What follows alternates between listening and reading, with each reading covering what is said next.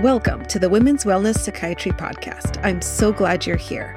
I'm your host, Anna Glazer, MD, a reproductive and integrative psychiatrist here to help you make sense of the complex world of women's mental health. If your goal is to improve your emotional well-being, find fulfillment, and feel like your best self, you're in the right place. Welcome, my listener friends. In this episode, we'll be discussing the thyroid, an endocrine organ that makes hormones that impact our mental health. Women have much higher rates of thyroid dysfunction compared to men. So we're going to talk about the thyroid today, how it impacts our mental health, the common symptoms from a mental health perspective, and what we can do to support our thyroid system. Let's start with describing what the thyroid is and does. The thyroid gland is a butterfly-shaped endocrine organ in the neck that releases thyroid hormone, which is part of a complex endocrine system responsible for so much in our bodies.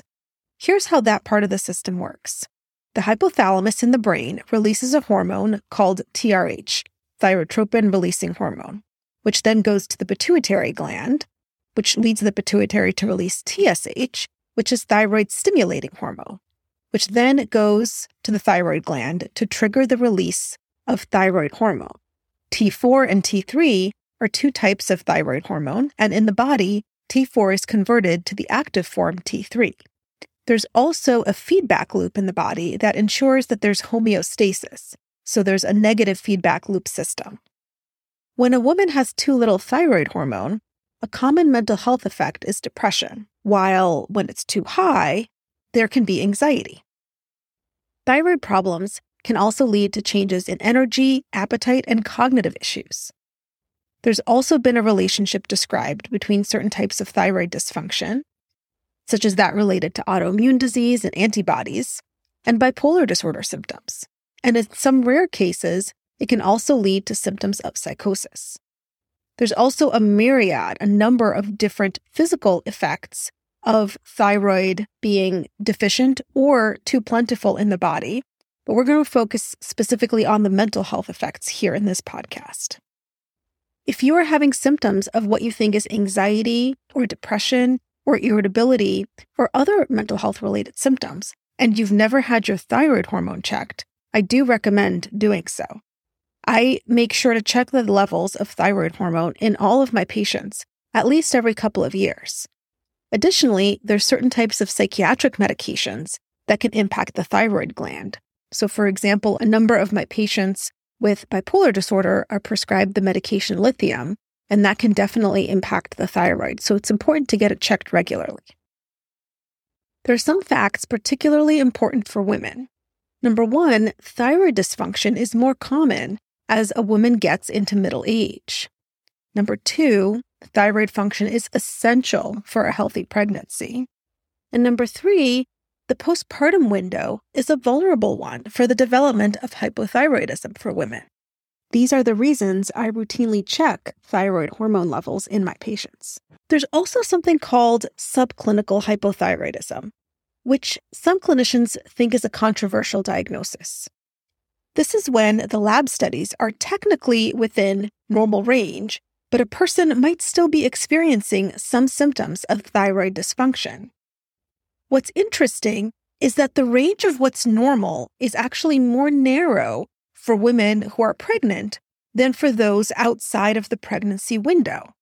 And so some data suggests that the overall window should be more narrow, like it is during pregnancy. And it's that more narrow window that I sometimes like to use with my patients as well. Let me share a case example with you. I had a patient who came to see me, and she was about a year postpartum.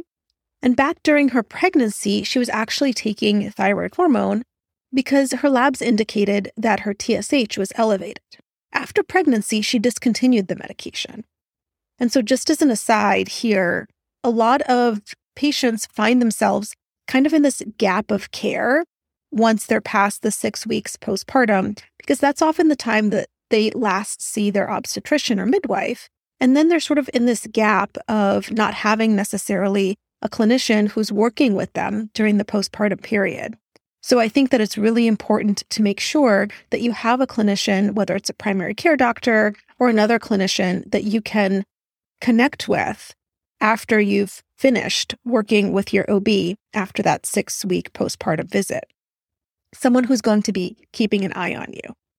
Anyway, back to this patient. When she came to see me, she was having some symptoms of low mood and low energy, and we checked her labs again. And while her TSH was technically normal for someone outside of pregnancy, it was higher than it was a year prior, and we decided to add back some thyroid hormone for her.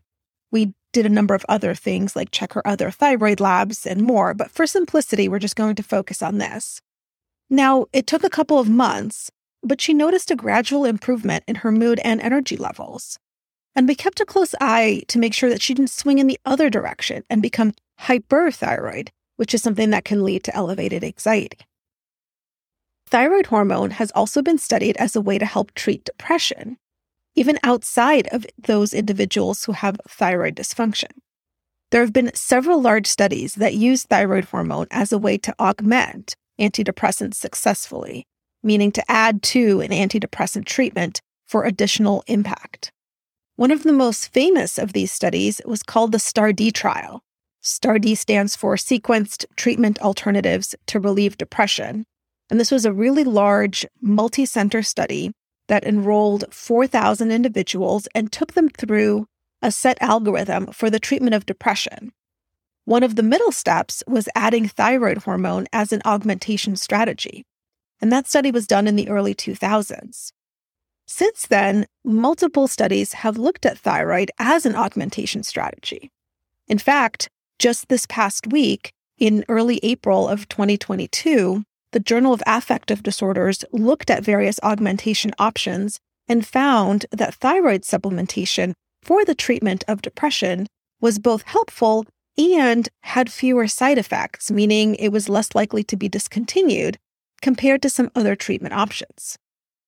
Let me share with you another case example of this. A patient with moderate symptoms of depression came to see me, and she was already taking an antidepressant medication, but she was still struggling with symptoms of low energy, low mood, difficulty motivating, and she was sleeping a bit too much or staying in bed, and really just described herself as, quote unquote, always tired. Depression can be a very physical experience, sometimes described as a weight that kind of sits on you. And so with her, we checked her labs, and technically her thyroid hormone was within the normal range. Because she was also experiencing some other symptoms like constipation and some difficulty losing weight with some emotional eating, we decided to try a low dose of thyroid hormone. Her mood improved, she felt more energy in the morning, and she was able to motivate to do other things that would support herself in her mental health, like go for walks and access her psychotherapy skills. So this is an example of using thyroid hormone to augment antidepressant treatment.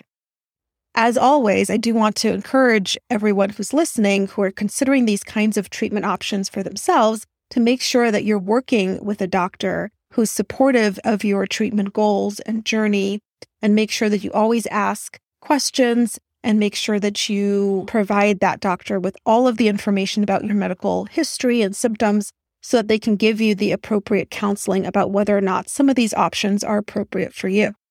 The final bit of information that I want to mention is what you can do to support healthy thyroid function. There are a number of different foods to consider that can help support your thyroid. Good sources of iodine is important in order to support healthy thyroid. And so some of those things include iodized table salt. It includes things like saltwater fish, dairy products, and eggs. Those are some things to consider from a dietary perspective to make sure that you're supporting your thyroid. And the second thing to consider is exercise. There's actually been some data on moderate exercise as a way to support healthy thyroid function.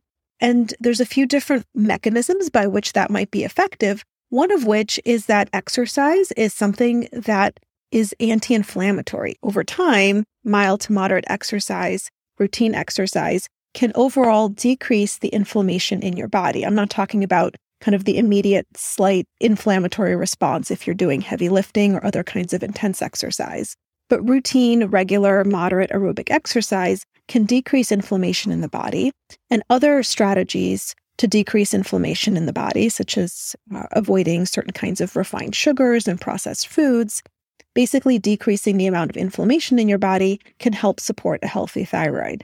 So when you're thinking about supporting your thyroid function, I would consider the different dietary changes that you might be able to make and make sure that you're getting some appropriate exercise, along with making sure that you're monitoring your thyroid appropriately with your doctor and keeping in mind thyroid function when you're thinking about your mental health and appropriate mental health treatment.